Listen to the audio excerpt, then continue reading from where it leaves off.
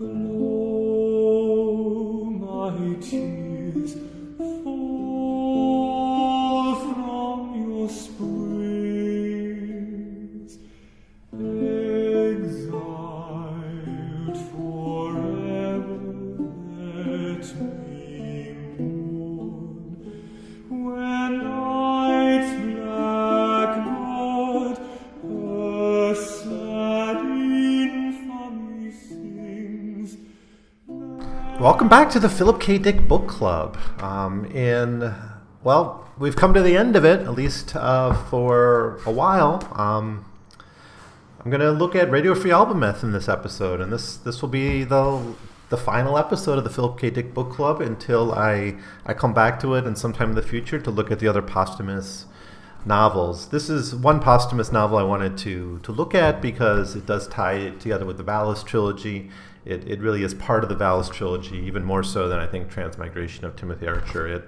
It helps contextualize some of the themes, especially in Valis. It helps gives it a little bit more sense. It kind of fleshes out that story quite a lot. It's also, in my view, a better novel than Valis and a lot more interesting. I think it's a bit of a shame that Radio Free Albemuth was not the way he went. He wrote this in 1975, which was right after his 1974 experiences, so it's written fairly close after that. So there's a lot of retreading of what happened in Valis in Radio Free Albemuth. It's got some of the same themes. It's got the same sort of split characterization that we see in Valis, but it's set in an alternate America in which that has fallen into a political tyranny. It's kind of loosely based off of like the Richard Nixon years, but it's this guy Francis Fremont, who's briefly mentioned in Valis as the president of the United States in some alternate world. That was like the story in the movie Valis within that story, right? In this novel, Philip K. Dick plays himself again. He plays a writer, and as in Valis, where there's kind of a part of his consciousness is separated and he looks at objectively, and that's called Horse Lover Fat. Essentially, it's a part of Philip K. Dick. Here, he does the same thing, but he actually makes the part of him that had those experiences in 74, that experienced Valis, a separate character named Nicholas Brady.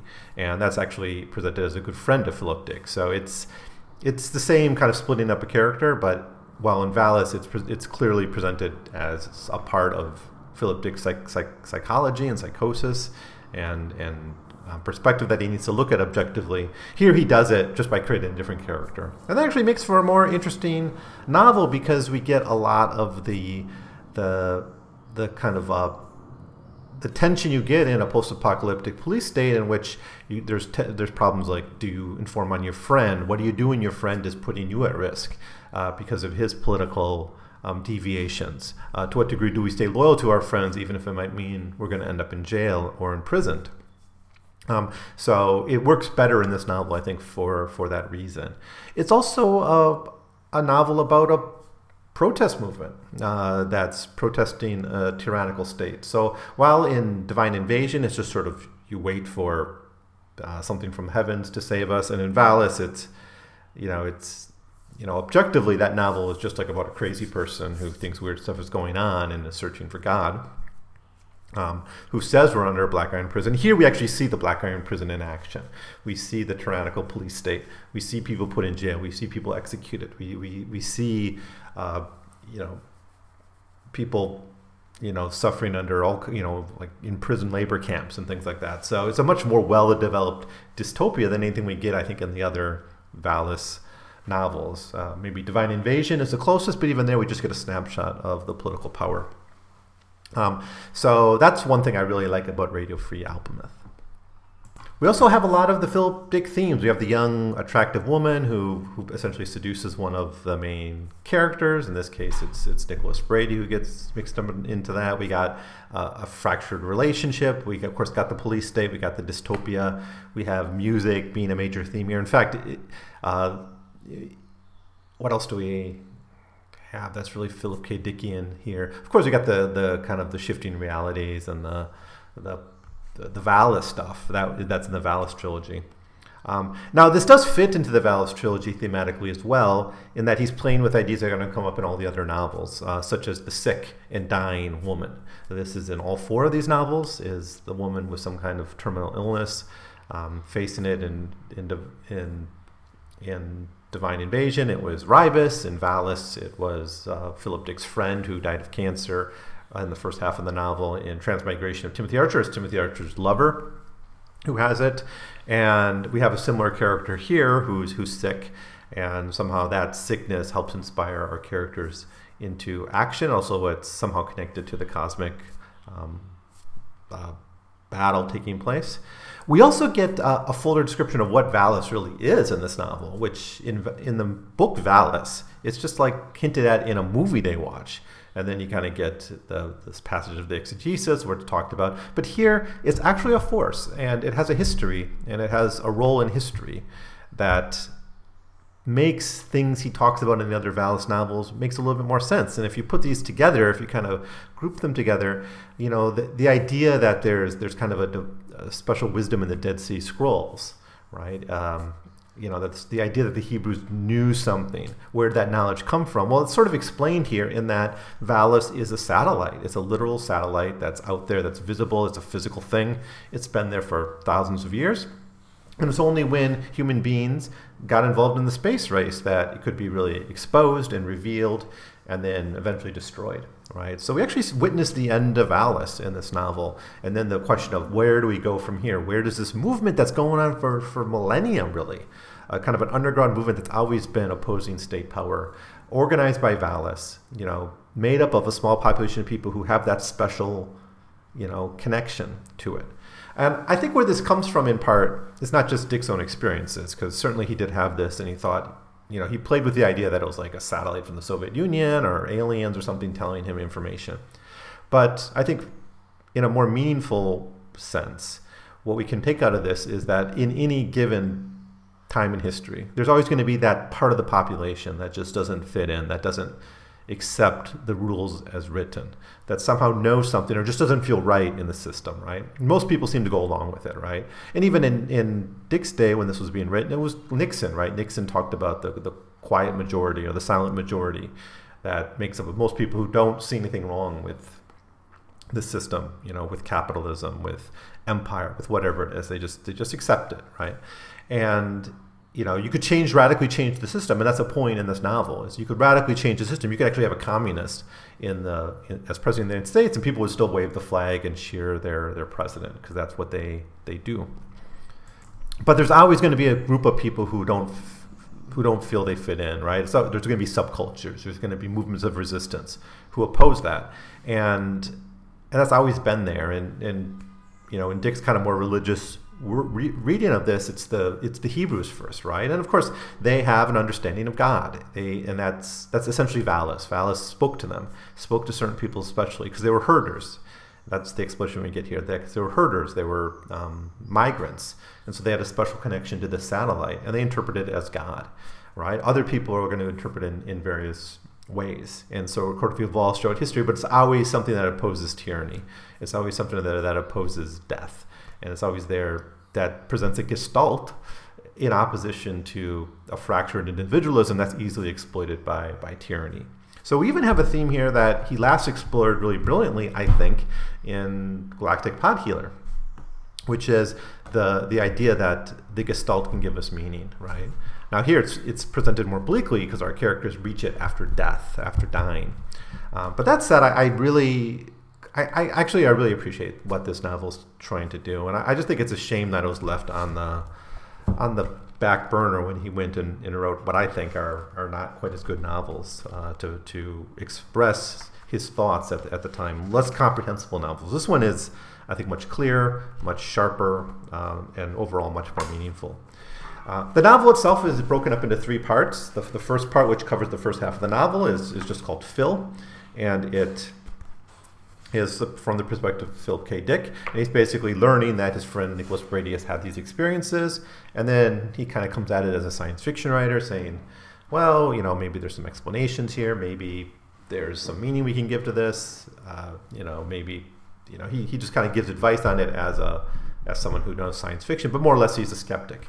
But he comes to start to believe Nicholas more and more. Part 2 is about Nicholas, and it deals mostly with from his point of view, how he gets more and more affected by Valis, his feelings of loss when Valis is destroyed, and then ultimately how he gets worked up into a movement called a Ramchek, which a Ramchek is this kind of broader gestalt of people who have a connection with Valis, who have a connection with this satellite, and can speak to it and can hear it. It doesn't come as a voice always. It comes sometimes just as one's internal conscience. And he eventually gets, he works for a recording studio, so his plan is to sneak in messages subliminally into popular music. That essentially fails, and he's arrested at the end. In part 3, which is the very short kind of almost epilogue to the novel, we're back to Philip Dick's point of view, and he's essentially in jail, and his career has been taken over by the state that will publish novels that serve the state under his name. They won't be written by him, and he gets basically sent to a forced labor camp for the rest of his life. But the ending, despite being bleak, Nick is killed, other characters who mean something to us in the novel are killed pretty unceremoniously by the state. But the ending is very hopeful, and despite Valis being gone, despite the next replacement maybe coming thousands of years later, there's so much hope at the end of the novel, despite it being one of his bleaker endings. And I think it's really, really well done. And it gives hope to humanity. There's a character at the end who says exactly what I've been saying, ever since I started reading the Valis novels, is the solution has to be on Earth. We can't look to the sky for solutions. And by killing Valis, I think Dick did something really radical here, is that he liberated us from the necessity to look for the savior from far away. We have to look to ourselves. That's where salvation must come from. That's where the Black Iron Prince must be destroyed by us on this earth. This is the theme he moves away from in Divine Invasion and Valis, where it becomes more about searching for the savior. At the end of this novel, there is no savior.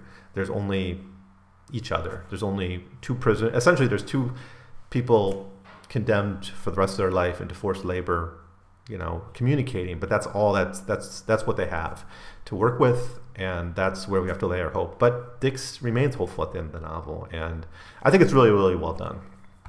So I don't know how much I'm going to say about this. Like the last few Valis episodes, I'm kind of breaking up how I record it, putting some thoughts out there as an initial kind of recording, and then I'm going to come back with some more detailed notes about this. But I do recommend Radio Free Albemuth, and I'll tell you why when I come back shortly.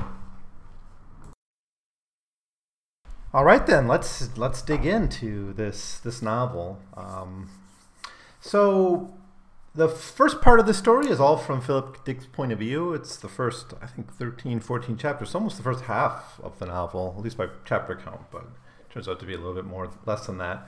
It's all from Philip Dick's point of view, and it's really him telling the story of Nicholas Brady. And as I've already said, Nicholas Brady is this kind of aspect of Philip K. Dick in real life. So a lot of the things that happened to him, the incident with Christopher, with the birth defect that he somehow intuned was real, and went to the doctor, and it turned out to be real. The pink or the pink beam, the woman with the fish sign. We don't have to repeat all these events of 1974. They're repeated here in the story in a slightly different timeline. But it's really Philip Dick hearing from this friend Nicholas Brady about his encounters with Valis, and that's what we get. So we start out with this biography of Nicholas Brady, actually, and again, it's often very autobiographical about Philip Dick. So Dick's the mixture of these two characters. In fact, like in Valis, the Philip Dick character is kind of the more neutral observer, but he plays a bigger role in the story, I think, than Philip Dick does in Valis. Like there, it's really Horst Lover Fat that's driving the story more. Dick has a more significant role here, especially in the end. So we see as Nick drops out of ROTC, drops out of college, has a lot of hostility to institutions. Again, a lot of this is being pulled from Philip Dick's life himself. But Dick doesn't take too long before jumping into Nicholas Brady's paranormal experiences. What they start out as kind of like dreams and other kind of weird events and having kind of visions and things that he takes to be real. Now, he's also beginning to be investigated by the state. And I think one thing that makes this novel a lot better than Valis is the state is a major player in it. The state is active in this. And we see the growth of a totalitarianism, right? It's almost like an alternate history where instead of Nixon, they get even worse authoritarian president who basically turns the United States into a full-blown dictatorship. But we see the roots of it, and the roots of it are familiar to someone who knows 1950s America, like the anti-institutional family that gets investigated by the FBI or something. And that's exactly what happens here. He gets investigated by the FBI, who's really asking questions about his wife. So as we see Dick's delusions emerge, we also see his anti-institutionalism grow. Now here's what Dick writes. Philip Dick, the author, Philip Dick, the character in the story. He's the narrator of this part of the story. Quote, "It seems to me that it was Nicholas who was living in a fantasy world, working in a record store as a clerk, meanwhile always lost in a great literature of a sort of divorce from his own reality. He had read so much James Joyce that Dublin was more real to him than Berkeley.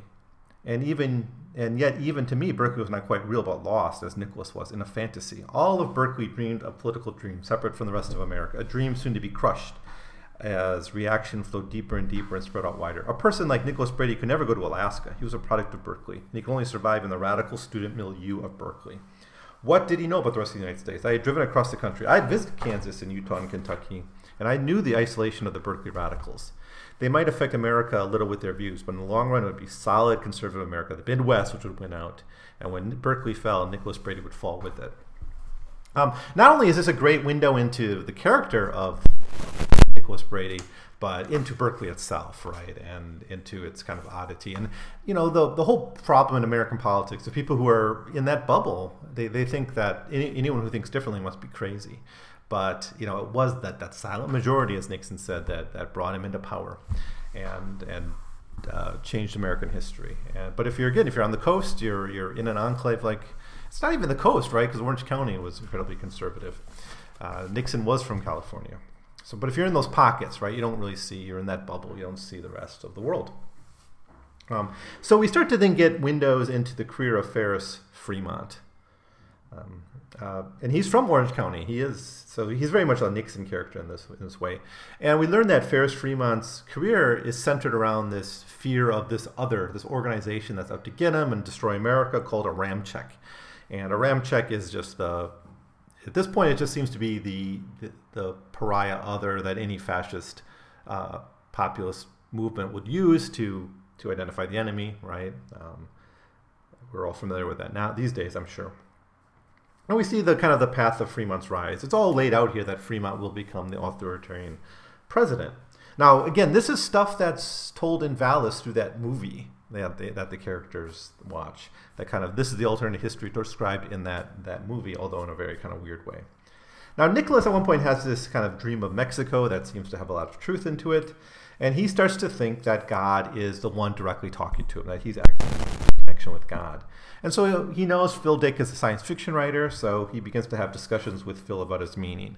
And Dick plays with science fiction tropes, like could it be an alien, or how does language work? At one point, Nicholas Brady says something like, "Well, he's talking to me directly using language," and Phil Dick says, "No, that's not right. They talk to you through telepathy, because telepathy is what is used when you have you don't have a universal translator or something. You use telepathy to communicate." So it's really fun where you got Philip Dick actually talking about how the science fiction genre works and what doesn't work, and kind of batting off his ideas. And what I think is really cool about this is it was almost like if Philip Dick looked objectively from a genre point of view at his own work, he might come to some of the same conclusions, right? And of course, Nicholas Brady is an avatar of part of Dick's personality in real life. So these are some really fun conversations where they're sitting around and talking about what this all might mean from the perspective of science fiction. Now, Nick gets a job at a place called Progressive Records at this point, and then he has to move to Orange County. So despite being pretty much a Berkeley person, as Phil Dick says, he has to move to Orange County to this conservative enclave in America. It's around this time that he names this thing that's talking to him, this God entity, Valis, Vast Active Living Information System. And he thinks he just invents it out of thin air. His wife basically starts to accept that he's been invaded by some kind of consciousness. So his wife, Rachel, is a supportive figure through much of this. And I don't know, I should think a little bit more about this character of Rachel, because when I was taking down these notes, I didn't say much about Rachel, but Rachel is, I don't know if Rachel is almost like the ideal wife that a supportive wife that maybe Dick wanted to have in this period in his life. I don't know. That may be a little bit of a overinterpretation. I don't know, but let me know what you think about that. This is a very different than a lot of the women characters, especially the wives in Dick's fiction, who are always presented as problematic or hostile or abusive or money grubbing or something like that. This is not that kind of character. Rachel's actually quite supportive throughout that. So Dick and Nicholas are in Orange County, and when he moved down there, and Dick's visiting, and they begin to investigate Ferris Fremont's hometown. And while they're there, they see carved into the sidewalk the word Aramchek. And they start to think, well, what does this mean? What is this word Aramchek signifying? What is it referring to? What's its purpose here on this sidewalk? And there's different theories, like maybe it was just someone's name, the name of a construction company that did it. And then why does Fremont care? So then the theory is that essentially, as a young child, Francis Fremont saw this name. He couldn't explain it, so he kind of deduced a vast conspiracy around this word Aramchek, and he just kind of morphed that into his political delusions later in his life. It's a really cool idea. I mean, that itself could be a really fascinating science fiction story where you see a populist figure, finding an other, organizing a movement around it, a completely delusional other, and then we find the roots of it as some kind of something carved in a tree when he was a kid or something. That's a really good idea, and it's played with here. The way Dick writes it here is, quote, "The idea of Ferris Fremont playing here as a little boy, the idea of Ferris Fremont as a little boy at all anywhere was too bizarre to be believed. He had rolled a little tricycle by the very houses, skipped over the very cracks, and had tripped on in the night. His mother had probably warned him about the cars passing along the streets. The little boy playing here, investigating fantasies in his head about people passing, and the mysterious word Aramchek inscribed in the cement under his feet, conjecturing over the weeks and months as to what it meant, discerning in a child's mind secret and occult pursuits in it that were to blossom later in adulthood, into full-blown, florid, paranoid delusions about a vast conspiratorial organization with no fixed beliefs, no actual membership, but somehow the titanic enemy of society, to be hunted out and destroyed whenever found. I wondered how much of this had come into his head while he was still a child. Maybe he had imagined the entire thing. As an adult, he had merely voiced it." Oh, so good, so good. That's a novel right there. Just that idea, I'm sure. So anyways, around this point, Ferris Fremont gets elected president. It's 1968, so it's Nixon. It's this reality is Nixon. And so we get the whole narrative of the rise of totalitarianism in America, particularly through the experience of Philip Dick. Now, the major kind of goons of not Aramchek, sorry, the goons of Ferris Fremont are called FAPers and FAPers, and these are the people who basically do the investigation, who build dossiers. They're the FBI, the Ferris Fremont's version of the FBI, the secret combined with the secret police. So there's beginning of an investigation into Nicholas at this time, as well as into PKD and Progressive Records. So an agent, there's a nice little subplot here where Philip Dick is visited by an agent. What was her name? Vivian Kaplan. And Dick thinks he's going to outsmart her by sleeping with her. And then once he sleeps with her, seduces her, she'll be compromised. But it turns out that he looks at her wallet and she's 16, and now he's realized, now I'm a criminal. Turns out she's not. She's actually 19, and that was just a ploy. But how the Fappers actually are one step ahead of these people. But the idea of how you can prevent the secret police by just sleeping with them and somehow discrediting them, it's kind of fun, and it's a nice little, a very Phil Dickian moment that he throws in there. But the main part of this story, and we're about a quarter of the way through the story already, is this beginning of the investigation into them. Now, someone comes with a questionnaire that Dick has to fill out. It's basically presented as, why don't you tell me your life story? We're really interested. The government wants to know. And tell us about this guy, Nicholas Brady, as well. And so he has to make this confession. If you don't make it, of course, then you get on the list, right? And if you make it and you don't confess anything interesting, you get on the list.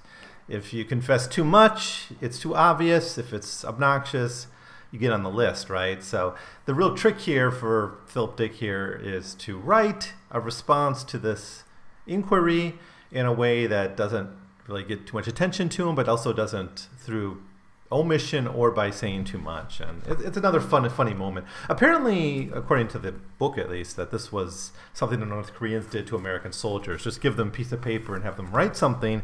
And in fact, they ended up confessing quite a lot. Here's how he starts one. He starts, I think, this one with like a full confession. That's what his first attempt is. Quote, I, Philip K. Dick, being of sound mind and reasonably good health, wish to admit of being a high official for a period covering many years of an organization known to its enemies as a Ramchek. In the course of my training for subversion and espionage, I learned to lie, if not to outright lie, to distort so effectively that what I say is worthless to those who hold power in this, our target nation, the U.S. of A. And he goes on with that. Of course, if that's true, then there's nothing you can say that can be believed here, right? He ends up writing a more mild version that's also a very harsh condemnation of Nicholas Brady, calling him not a human, basically taken over by aliens and all this stuff. So I don't know what version he ends up going with. We get these two kind of extreme confessions given. But the whole idea of the kind of what's the prisoner's dilemma in a totalitarian society that's collecting this kind of information, right? The old model of the prisoner's dilemma doesn't work, right? Where if everyone stays quiet, no one gets in trouble, right? But if being in jail is the end of your life, it's not like just 1 year. In the normal prisoner dilemma, right? If everyone stays quiet, everyone gets like 1 year in jail. If someone confesses on the other, someone gets 20 years and someone else goes free, right? So the idea is you should all be quiet.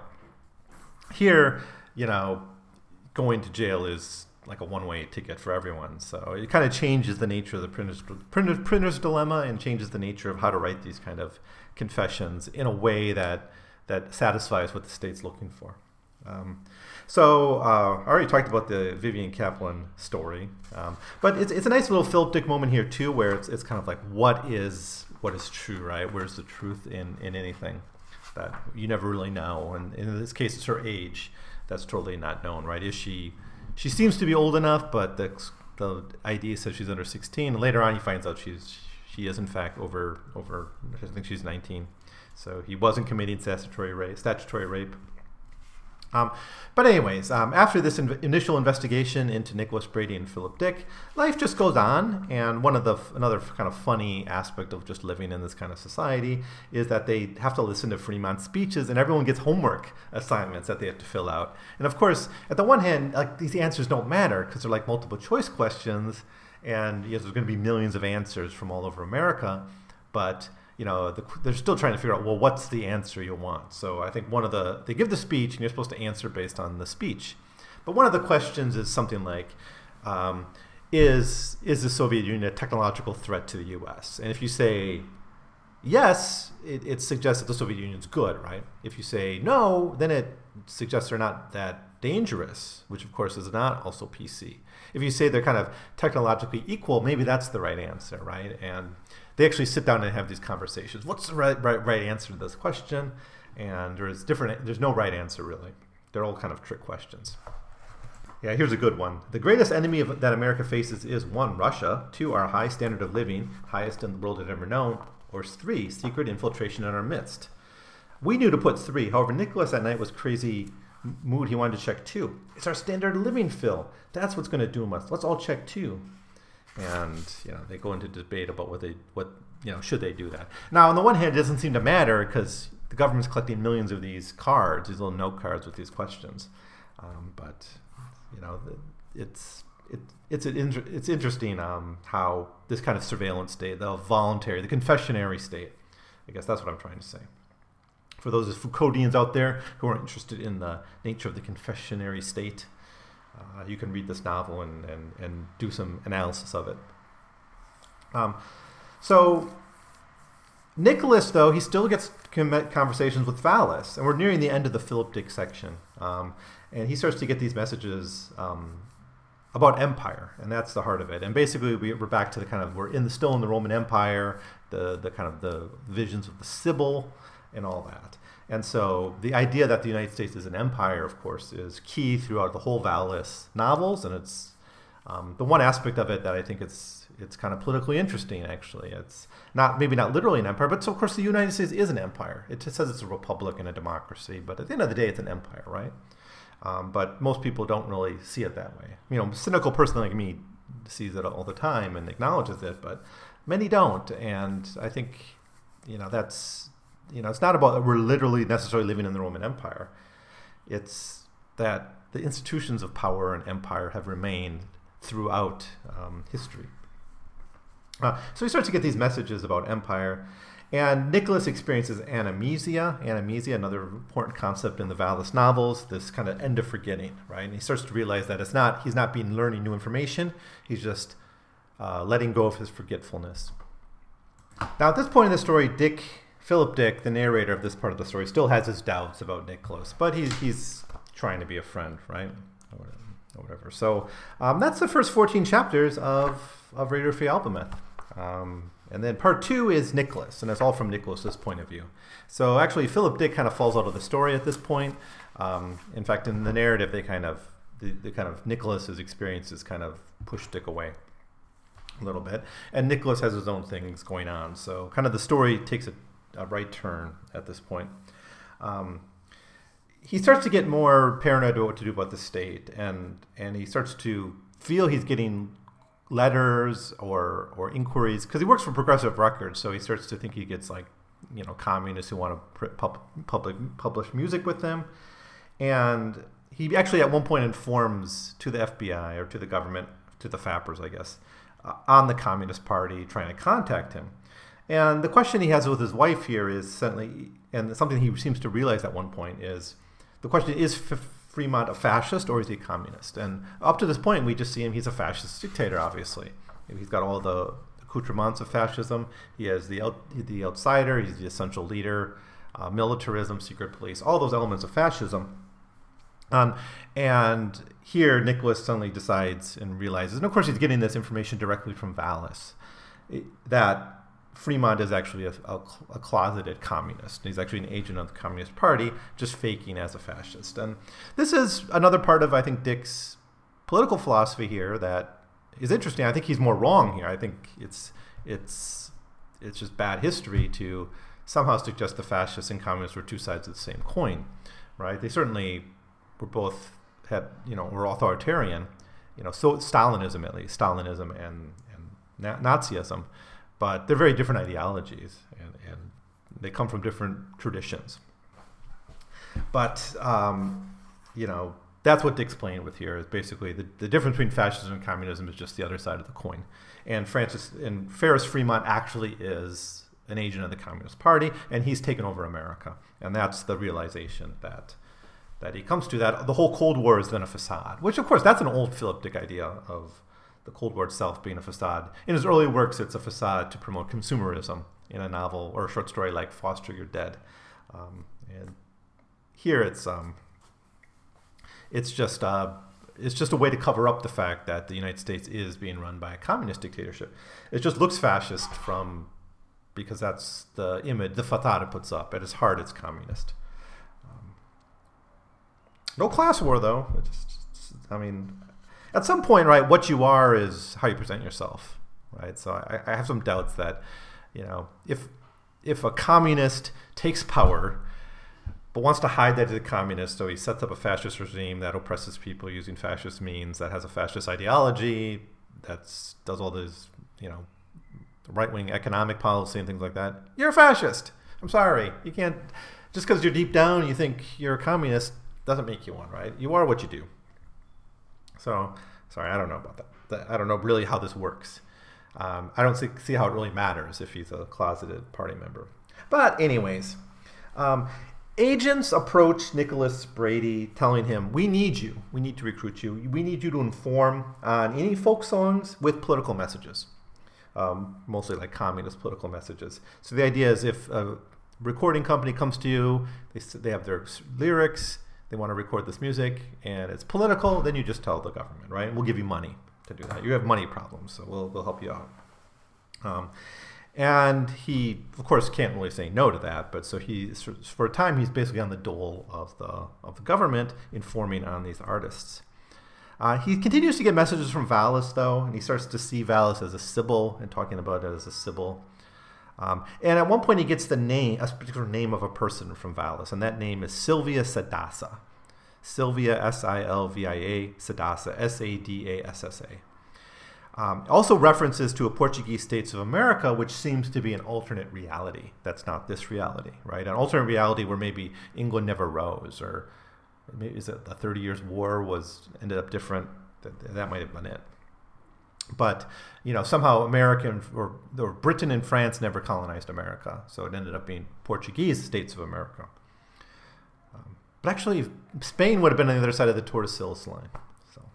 But anyways, that we live in the Portuguese States of America in some alternate future. And he starts to have dreams of this person, Silvia Sadassa. And then later, Silvia Sadassa, she goes by, arrives to Progressive Records looking for a job. She's this novel's sick, dying woman. All the Valis novels have a sick woman with cancer or something, right? Valis had it, Divine Invasion had it, there was MS. Transmigration had it, and this novel also has the sick, the ill woman, the ill kind of woman who's a harbinger of some kind of political movement or idea or change. She's sick, but she's recovered. Her cancer's in remission, and she's going back to school, and she wants to get a job to, she knows the cancer's going to come back, though. She's pretty pessimistic about it, but she wants to move on with her life after recovering temporarily from her cancer. Now, Philip Dick enters the story around this point, and we're almost two-thirds of the way through. Phil Dick enters and gives his advice on what Nicholas Brady should do. And he starts to say, okay, let's take this as like an alien entity. Like, what would they be after? What would their goals be? What would their methods be? Right? Where they are, with this Portuguese state of America, are they some kind of cosmic Roman Catholic church? Are they religious or whatever? And Dick is a little bit more open-minded than he was in the first half of the novel about Nicholas's experiences, and he kind of enters the narrative a little bit more at this point. And really what kind of comes out of all these conversations and Nicholas's own conversations with Valis is the connection between Valis and some kind of broad anti-Fremont movement, which may be called a Aramchek, right? Now, a relationship between Sadassa and Aramchek seems to exist, and Nicholas figures this out. He finds out that Sadassa's maiden name, or she's not married, but her original name was Aramchek. Her mother's name was Aramchek, right? And she had died, but because of the Fremont movement, Silvia Sadassa had to change her name. Silvia Aramchek had to change her name to Sadassa to hide this connection, because she'd be too many questions from the police or whatever. Of course, this just makes Brady freak out, right? It's amazing that this connection exists. So he gets into his mind that he really needs to record a record with Silvia Sadassa, that her real contribution to the movement is going to be to record a song, and the song is going to have a message that's going to be anti-Fremont. That's what someone like Nicholas Brady can do to contribute to the overthrow of Ferris Fremont, is by being a record producer, by putting out into the public these messages. So now he's also very attracted to Silvia Sadassa and wants to sleep with her, and he starts almost having an affair. He never quite has an affair with her, even though his wife at one point calls Silvia like your girlfriend. But he never quite goes that far with her. But he does want to get close to her. At one point she mentions a boyfriend, and Nicholas is like, "Oh yeah, I forgot she had a boyfriend," or something like that. You can tell that he's very attracted to her and wants to have more of a relationship. So he's trying to get Silvia to kind of record music. Eventually, she turns down the job because she decides to go to school instead of getting a job. But Silvia Sadassa will be back in the story. Now they get news, Rachel and Nick get news while they're watching the TV, that the Soviets have discovered a satellite that's out there. And what is it? Is it alien surveillance? It's not, no country claims it. It's some kind of weird satellite out there. Now that's Valis. It's Valis. It's what's been communicating to people on Earth. Nick's very excited by this because it realizes he's right. He's not crazy, and there is something out there in space that's communicating with them. We get here, this is Nick as narrator now. Put very simply, I'd come to regard Valis and the AI operators along the communication network as divine, which meant they were not subject to mortal death. One does not blow up God. Here, however, were my wife and my best friend nattering at me about the source of my divine help had been pinpointed. Satellite ordering Earth, beaming down information, and caught in the act now by the USSR's leading astrophysicist, their great scientific sleuth, Earth's cosmic cops, armed with radio telescopes, counter-satellites, and warheads, and God knew what else. So the good news is it's real. There really is this thing beaming information down to them. The bad news is the Soviets are going to blow it up, obviously, because there's some relationship between Valis and Aramchek. Ferris Fremont is a Soviet agent, essentially a Soviet communist. So whatever the Soviets do, it's to aid Ferris Fremont in his movement.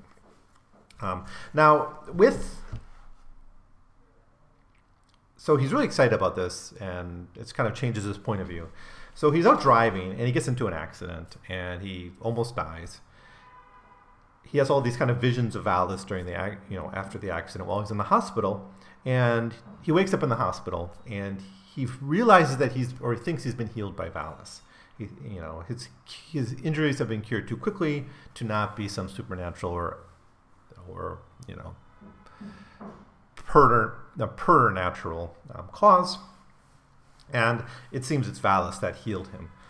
So with this, he just fully commits to working to undercut Ferris Fremont's regime in any way he can. So it kind of gets fully committed to the movement. So he meets up with Sylvia after he's out of the hospital, and Sylvia then at one point admits to him that she's a part of Aramchek. So this is another kind of great revelation for Nicholas, is that Aramchek is a real organization. It's not just a delusion of Ferris Fremont. And Nicholas even says, like, we saw it was just a name in the concrete when he was a kid. And she says, no, we're a very real organization. And she says, in Valis. And Nick thinks, well, Valis, that's just the name I gave it. She says, no, that's the name Valis gave you. And all of this information has come from Valis. And Valis, what Valis has been doing throughout history for 10,000 years or something, is orbiting Earth and giving people the information, creating networks, healing people from time to time. They're the burning bush that Moses saw. All these divine interventions throughout history, these religious interventions, are this satellite. It's another good it's a good science fiction idea, I think. I don't think he's original in thinking this, to try to explain the miracles in the Bible through supernatural causes. Dick even did that with resurrection in The Skull, one of his earliest stories. But still, I kind of like what he does here, and it's preferable to what he does in Valis, which is just such a kind of goofy novel in comparison. This is at least pretty solid science fiction. But Sylvia says, no, Aramchek's a real organization. We're all over the world. We're all the people who have connections to Valis. What we have in common is we've been talking to Valis. We've been interacting with Valis. And she begins to tell this history to Nicholas. So then they get into their plan. What are they going to do about it? They're just two people. Now, there's not going to be an overthrow of the state. Really, what they're going to try to do is get into music a subliminal message. And that subliminal message is going to be, it's like a party song that you're going to have someone perform. And that it's going to be like, we're all going to come to the party, presents at the party, and eventually it's going to sound like the president's in the party.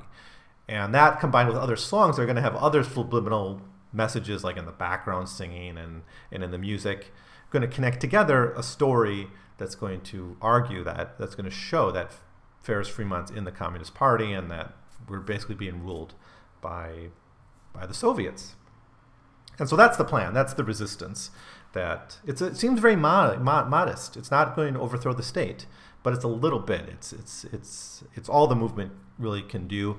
But it's almost, if you think about infrapolitics, right? There's this great concept in political science called infrapolitics, and it's developed by this guy named James Scott.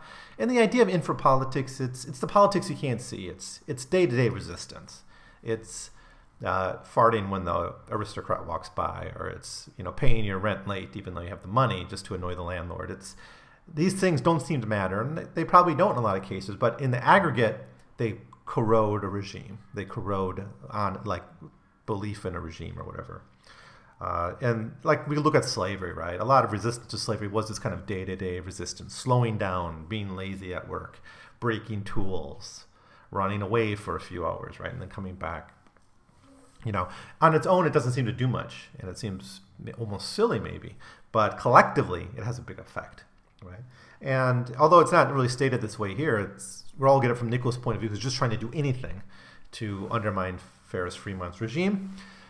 Here, it's just, let's get a message out there through a song. That's the only way we can publicize something.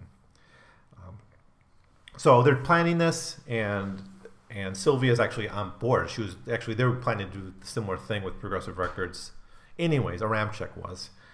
So it wasn't just Nicholas Brady who thought of it. Again, there's this idea that Valis is kind of communicating what to do to people, how to, healing, organization, information, strategy. That's all coming from Valis. Now, the Soviets explode Valis. So they explode the satellite. And now there's a big concern. What will happen? Will Sadassa's, Sylvia's cancer come back? Will Nicholas, the healing from his car accident, will that be undone? Will the organization fall apart? How can we go on how can this organization, Aramchek, go on without Valis guiding them?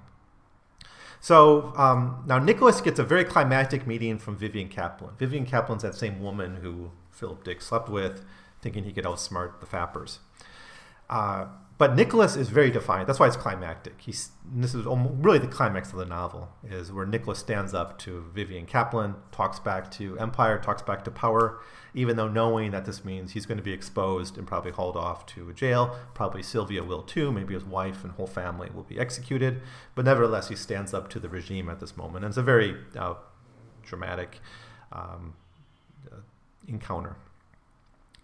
But in the final chapter of the Nick section, Sadassa and Nick discuss their very bleak future. They pretty much know they're going to die, but they're optimistic that Aramchek, an organization, a community, a group of people will survive. Then we get the final 3 chapters of the novel, which are from Phil Dick's point of view. So the first of these chapters is just the last meeting with Nicholas, and then they're arrested. Nicholas, Sylvia's arrested. They're all rounded up. Philip Dick's arrested and sent to a prison. While he's in this prison, he hears that Nicholas is executed, and he actually talks to Sylvia a little bit. He didn't know Sylvia very well. He only heard about her, but Sylvia does talk with him. She knows she's going to be executed next. So, within moments. It's a pretty bleak ending, actually, of the novel, and we assume Nick's family is killed off. That's what happens to Aramchek people. They're just killed off arbitrarily. Dick's fate is a little bit brighter. He won't be able to write anymore, but his novels will be published under his name, and there'll be novels that basically conform to state ideology, and they're hackneyed science fiction novels with many sequels, many bad sequels. And they actually, Sylvia and Phil Dick are able to joke about this, the horrible novels that he's going to publish in the rest of his life. But he's resigned to that fate. He eventually gets something like 50, 60 years in jail for his crimes. And he chooses to go into the work camp rather than just to waste away in jail. And in the final chapter, he's in his work. He's eating lunch, his lunch break during at the slave labor camp. And he meets this guy, Leon. Now, Leon, it turns out, was a preacher before he was sent off to the prison camp. And what we find out is this Leon is apparently part of Aramchek, or he's had some connection with Valis. But he makes his message is not to look to the heavens. His message is to look to us. That basically without Valis, it doesn't matter, because really where resistance will be is in this world. And it's a really great ending, actually. Let me find what this guy Leon says. In fact, Dick gives him half of one of his cigarettes. So it's got his last cigarette, and he gives half of it to Leon while Leon's saying this to him. They talk about the science fiction that Dick wrote, and let me find it. Well, they talk about Aramchek, and then Leon says, this Aramchek stuff, it's all in the Bible, right? So the parable of the sower, that's about Aramchek, actually. And he gives some of their examples from the Bible. He says something about a silver egg. He says, that pearl of great price, and the treasure which is buried in the field. The man sells everything he has to buy the field. Pearl, treasure, egg, the yeast that leavens the mass through all. Code words for what happened to your two friends. And the mustard seed that's so tiny, but it grows into a great tree that the birds land on, birds fill in the sky. And in Matthew, the parable about the sower going out to sow. Some seeds fell on the edge of the path, some fell on patches of rocks, some on thorns. But listen to this. Some fell on rich soil and produced their crop. In every case, the master said, that's how the kingdom is, the kingdom which is not of this world. And then Phil says, tell me more, preacher. And then he says, I'm not a preacher. I actually don't think the kingdom of heaven is outside of this world. The solution's in this world. So Dick says, all the parables of Christ have to be decoded then, I asked. Yes, preacher Leon said. The master says he's speaking cryptically so the outsiders won't understand. Matthew 13:12. And you know what he said is true? Yes.